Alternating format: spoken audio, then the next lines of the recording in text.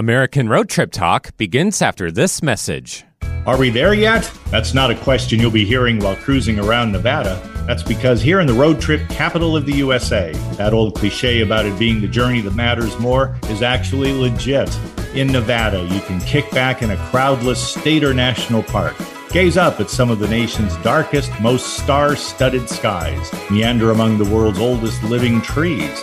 Have your breath stolen by the crystal-clear waters of Lake Tahoe. All along the way, you will find the kinds of iconic, wide-open highways where road trip dreams are made.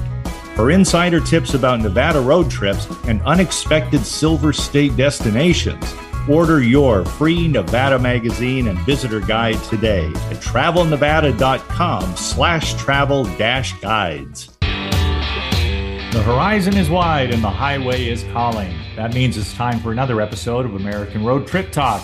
I'm your host, Gary Mance, with a welcome and an invitation to travel the byways and back roads of yesteryear, searching for America in every incomparable mile. Welcome once again, ladies and gentlemen. As we like to say, it's always great to have you along with us for the ride. Our producer, our buddy, Nathan Miller, he's at the board. And today, the ever-elusive Bigfoot, a.k.a. Sasquatch, continues to fascinate and confound people around the world. Sasquatch researcher and Bigfoot balladeer of renown, Tom Yamarone, joins us today to talk about a couple of West Coast museums dedicated to all things Bigfoot. And unlike the subject itself, they are not hard to find if you know where to look. In fact, you could visit both in a single road trip. It's good to have Tom back with us. This is American Road Trip Talk, and we will be back with the interview right after this. Adventure, history, and beauty all await you on the Natchez Parkway, a national scenic byway and national park. This 444-mile drive takes you through some of the country's most stunning landscapes, while also allowing you access to exciting communities along the way. From Natchez, Mississippi to Nashville, Tennessee, we invite you to explore the trace and discover America. Plan your trip at scenictrace.com. That's scenictrace.com. Hi, everybody. This is Anson Williams from Happy Days, and I want to bring attention to a life-saving product called Alert Drops. Drowsy driving is one of the most catastrophic problems in America, and Alert Drops will stop it. What is Alert Drops? Alert Drops is a simple spray on the tongue made out of citric acid, sour lemon, and water. A simple spray on the tongue, nothing in your system, and you're naturally awake, naturally alert. Go to alertdrops.com. Very important. Go to alertdrops.com and stay safe. Miss a show on KKNW? Check out 1150kknw.com for podcasts of many of our programs. That's 1150kknw.com. Welcome back to American Road Trip Talk and a conversation with Tom Yamarone. He is very well known in the Bigfoot research community. He's a researcher in his own right. He's a wonderful balladeer, so that he adds grace notes to all of his work having to do with uncovering the realities, following the trails of evidence, and I use the plural advisedly, the trails on the way to discovering whether or not Bigfoot, Sasquatch, is really for real. And we welcome back to the show. He's done this before. Our listeners will be pleased to welcome Tom Yamarone. Tom, how are you doing today? Great, Gary. Thank you for having me back. It's great to be with you again. Oh, well, thank you so much, Tom. I am looking forward to what you have to say, even more than usual today, because in the Pacific Northwest and headed down, if you're making the West Coast swing or if you already live in the vicinity, people have an opportunity to visit a couple of museums dedicated to the search for and evidence of Bigfoot or Sasquatch, to go back to the North American tribal reference. Tom, let's get started by indicating where these two places are. You and I discussed it by way of show prep, but people want to know if they want to go on the trail of Bigfoot and go someplace where the Bigfoot phenomenon is represented, museum style, where are a couple of good places considered among the best where people might visit in the West? Well, you would head down towards Portland, go a little east into Gresham, and then south into Boring, Oregon. One of the best Bigfoot museums there is, the North American Bigfoot Center. Run by that is owned. Cliff Berkman. Yes. I was going to say Cliff Correct. Barrickman is the owner and operator. He's the curator of the museum. Yes, he and his wife have put it together with some fantastic exhibits and great artwork. Melissa does great art. And, it was just a revelation for my wife and I to visit there in late February. And so it was just a joy to see the exhibits and the work he's put into it. And Cliff does ongoing research in the area. And so I guess there's a level of membership at the museum where you can see his research videos he takes when he's out in the field. And it was a great experience. He's a great host. And so Boring, Oregon, funny name for a town. You're not really in town, but, you're along the highway to Mount Hood is where you are, from Portland to Mount Hood. And right there off the highway is the North American Bigfoot Center. Just a great place. Tell us about your experience. You and your wife were able to, and I envy you both, were able to go there and take in all that is on offer from Cliff, who's a friendly man. You can tell that just by watching him on TV or YouTube. Used to be a school teacher, Right. I understand, until he got into Bigfoot full time. Yes, he was until back in the day. He taught school in Portland. And when I met Cliff, he was a teacher in Long Beach, California. We met in 2004, years ago, many years ago. And so I've just cherished our friendship over the years. He credits me with introducing him to James Bobo Fay, which, I vaguely remember, but I guess it's true. So I'll take the credit. But, Cliff's just a great friend. And so when my wife and I visited, we were hosted. We went on the Monday and a Tuesday, and those are days that Cliff is at the museum. So it was just a joy, great time, and personal guided tour by Cliff himself. And Sure. And so, yeah. You got the premium treatment. That's excellent. So what did you see when you were there? Now, I'm going to guess there must be some casts of footprints. Oh, yeah. The Cliff is well known for his casts and the casts he's taken. And so there's many exhibits of casts. But what stood out to me was he wants things that are evidentiary. So he found a man who had taken a Polaroid picture in the mid-'70s of a handprint in the snow when he started a backpacking trip. So he has that photograph and the camera that the man used. It's just a great exhibit. And then the man cut his backpacking trip short and went out and called his father. And when the father picked him up, they had a sighting right there at the trailhead. Now, they had a visual sighting of a Bigfoot? Yes.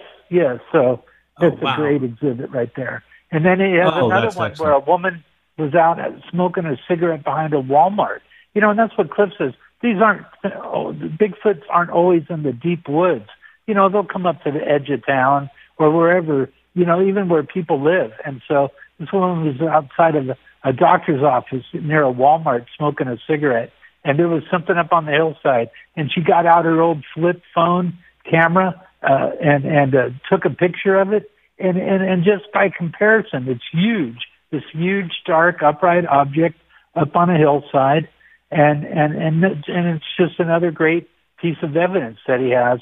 And then he also has donated to him by the Olympic Project up there on the Olympic Peninsula, a recreation of a nest that they found on some remote property there behind Olympia, I think, or Skyhomish. But anyway, so he has this nest on display, and it's just fantastic. And he has many different rooms, and then there's of course, a great exhibit to the Patterson-Gimlin film, and he's got a life-size image from the film that shows the footprint, the creature stepping away, and you see the bottom of the foot very clearly, and so that and then he has an interview Bob Gimlin did a few years ago with a young documentarian, and that's kind of on a loop. You put on headphones,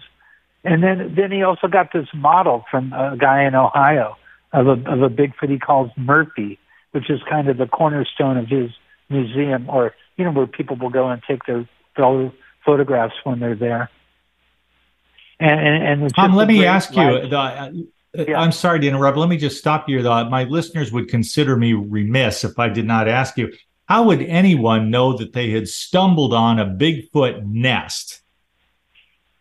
Well, I guess they had people that were seeing them in the area, so they were frequent in this area. And then when they hiked up, loggers, I think it was, up to this ridge, they found these viewpoints.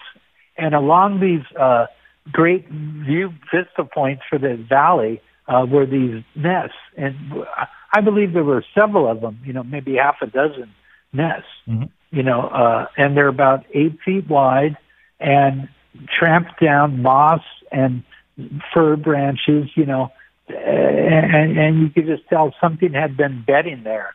So that's how they knew. And then they found hair evidence in the nest.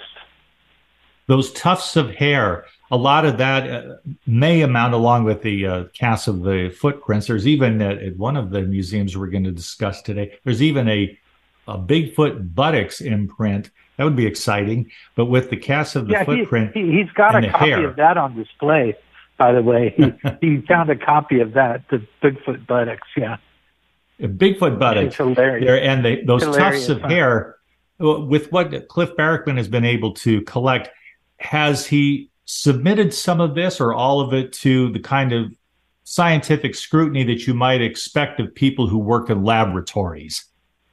Well, I know he's in touch with Dr. Jeff Meldrum at Idaho State University in Pocatello. So between them, I believe they've gone to the degree to, prove, get the evidence proven to be non-human, or I won't say non-human because I believe that Bigfoots are, they're not part human.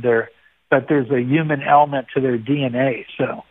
But yes. You don't want to find human because then that would imply contamination. But yeah, I mean, or worse, he's gone. Yes, Albert Osman.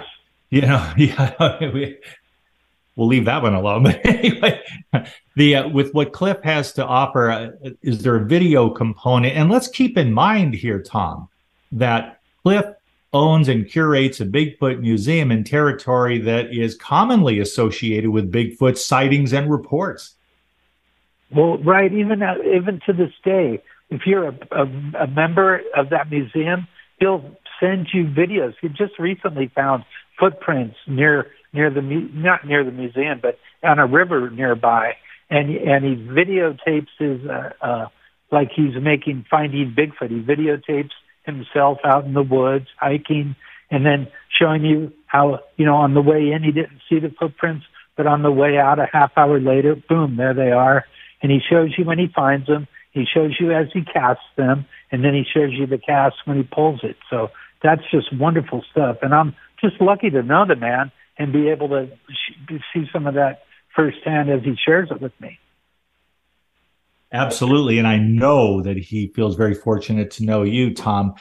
Before we move on to the next one, because there's one to visit in California, has a big story unto itself, but big quarry and a big museum. It's kind of a small museum, but a big story as the backstory that justifies the existence of it in the Santa Cruz Mountains. They're a Bigfoot Discovery Center. But before we get to that one, let me just, for the sake of our listeners, Tom, please tell all of us what it is you do actively and consistently as a person who is attached to the ongoing search for Sasquatch. Well, back when I was active, I would go out probably every other weekend, camp, or go to what you would call Bigfoot territory in air quotes, and camp and try to get evidence, set up recorders at night, overnight, while you're sleeping. And doing that, I've recorded wood knocks in the morning, and then we'd actively go out, and I'd have a recorder in my in the band of the headlamp on my knitted hat up in the Sierras one night, and we did a wood knock with a drum clave, a wood block, and we did this wood knock, and bam, bam, bam, and all of a sudden, it started getting screams, And that I made a video out of on YouTube called Possible Bigfoot Screams near Gold Lake, California. Do you have your name attached to it? Possible Bigfoot Screams, Tom Yamarone? I think it's under Bigfoot Songs 04, back when I started the channel in 2004. I called it Bigfoot Songs 04. Right, that's my channel. Beautiful. A lot of people are fascinated by this. We want to show them where they can get additional insight. So right, that's boring Oregon.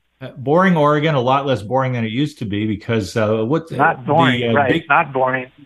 Not boring anymore. Well, that's what they call the town. That would be a whole show unto itself. How to acquire a name like Boring when I assume they want people to come visit them. And they will when they go to Cliff's place there, which is the North American Bigfoot Center.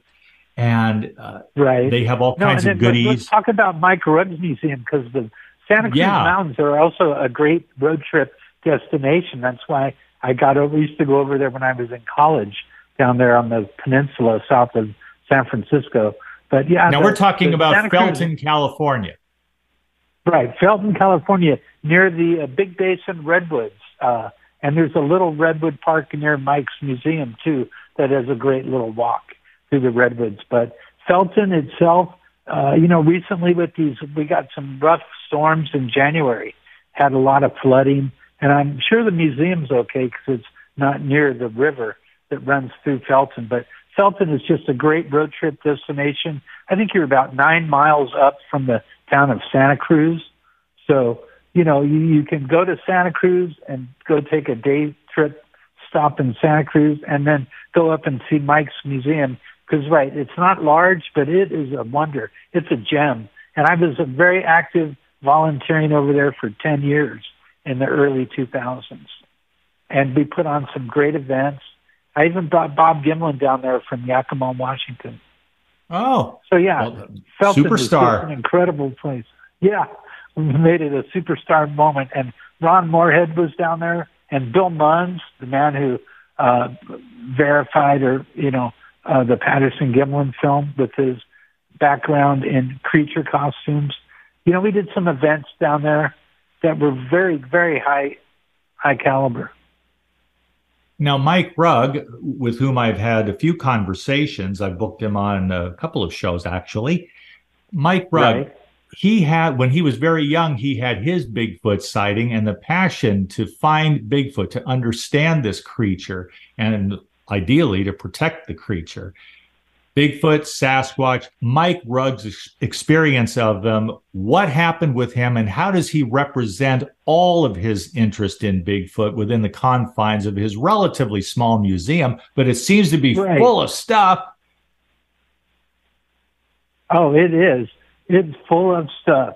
And, Mike, what intrigued me was not just his sighting, but his artwork. He did great artwork, and I would go down with a friend named Tom Cousineau, and we'd see Mike's artwork, and we'd say, hey, can we buy that from you? We love that, this image of Bigfoot walking through the forest with all the forest creatures. And then Mike, when I first met him at a conference in 2003, had a coloring book for children. And I believe the Hancock House still publishes that, his activity and coloring book. Yeah, so Mike has a great passion. He saw one when he was with his family up on the Eel River in a remote part of, I believe, Mendocino County. And he was separated from his family, and he came upon, he thought it was a guy down by the river. And then he realized it wasn't a guy. This was not a human. But anyway, Mike, it sure lit a fire under him, a real passionate response. For a lifetime. I remember being on a radio show with you years ago in the middle of the night, like at 1 a.m. with Mike. That's it. I'm referring to that. Yes. And it was great to talk to him. Mike's passion comes through, but also his commitment to understand the Sasquatch phenomenon on a scientific basis. The folklore is always going to be with us there, but because he had his sighting, he sees this as something real, as something that needs to be understood and, as I mentioned earlier, protected. In what ways is he doing that through the Bigfoot Discovery Center, which you'll find in Felton, California, in the Santa Cruz Mountains. I take it, first of all, that these places, both in Boring, Oregon, or just outside of it, and in Felton, these two museums, they're not that hard to find, but you would have to go there purposefully in order to go have this kind of experience, because they're not right in downtown. No, but you'd want to go there, because like I said, road tripping to Felton is awesome. I mean, there's other things nearby, but you want to go to Felton and see the Bigfoot Discovery Museum. And you want to go to Boring and see the North American Bigfoot Center. I mean, because you're on the road. You want to see things, right? So come on, take a moment. That's right. With a little encouragement, people might want to do that. Back to Mike Rugg for a second. What sort of presentations does he like to make there? There would be the evidence. I've seen a YouTube video where there seem to be quite a few newspaper articles. So he knows what it is to chronicle Bigfoot there, but what's his particular angle? Is he trying to give the visitors to his small but mighty museum an experience of what it's like through the media? Does he have a video, for example, the Patterson-Gimlin film, with an opinion about what was going on there and how to refute those, the skeptics who say, oh, that's a guy in a costume? Right. Yes, right. Mike does have that on the loop, and he's got a life-size image of the film subject. And he also has great footprint casts on display, and he always did. Yes, he definitely would have that, and he can talk to anybody. He's one of these gentlemen who is easy to get to know. He has a gentle sense of humor. He'll share insights. He'll answer your questions. Same with Cliff Barrickman. These are the guys you want representing Bigfoot. Too bad they're not on retainer in order to deliver the story as best we can know it. And that story actually goes, particularly when you mention the name Sasquatch, this story goes back to the folklore or the history, take your pick, of the tribes going all the way up to British Columbia. Right. There was a teacher named C.W. Burns who was working with the Chehalis tribe up there in British Columbia. And he coined the term Sasquatch, or they were saying Sasquatch to him. And so he came up with the word Sasquatch. And the Canadians, many of them, like John Green and Rene DeHinden, were very snooty about that. They don't want you. They thought Bigfoot was a put down. Don't call it Bigfoot. It's Sasquatch.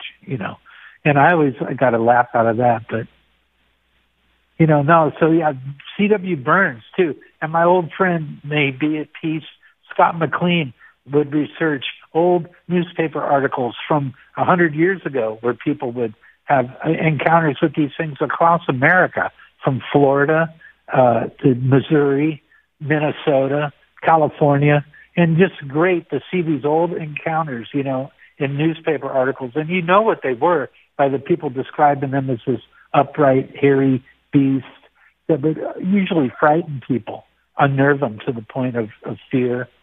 But yeah, because back in the day, you can't even imagine running into something that's hurling huge rocks. That's what C.W. Burns got an account out of the Chehalis people, of something up on a cliff, throwing huge rocks down to their canoes, and then also you have the whole aspect of Sasquatch, Bigfoot up in Canada, kidnapping people, which we don't like to talk about, but Kathy Strain wrote a great book, Giants, Cannibals, and Monsters, about Bigfoot in Native American or native lore.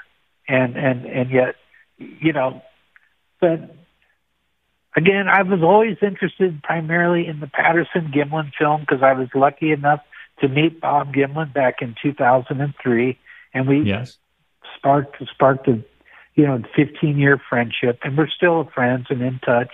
But he's getting on in the years, and so that was always my main interest. And I did many great conferences in Yakima and in Northern California.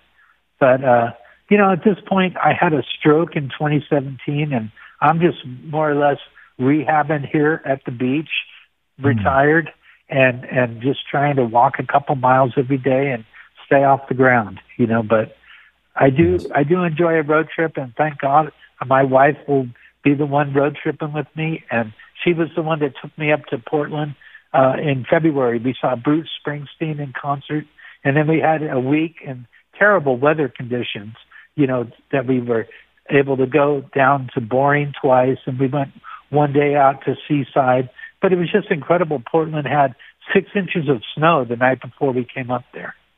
Oh, my goodness. And it just gridlocked the whole city. Yes. Well, Tom Yamarone, we're so thrilled to talk to you anytime we can. This is your second appearance, as I recall. I hope there will be a third as we get more into the great mystery of Bigfoot, a.k.a. I would really look Sasquatch. forward to that, Gary. Thank you. Boring, Oregon, and Felton, California, Bigfoot museums, each of them well worth a visit. Thank you, Tom.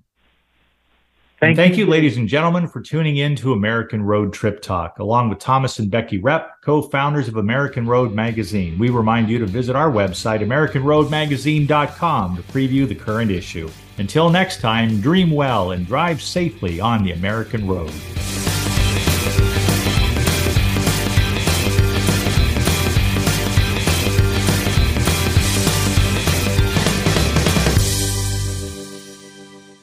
Hi, everybody. This is Anson Williams from Happy Days, and I'm so excited to tell you about American Road. It is the best car travel magazine in the world. They have the most fantastic adventures detailed in each magazine with all your itinerary. We could just jump in the car with your family and have the most fabulous adventures you've ever had in your life. Please get a copy of American Road and start your own adventure.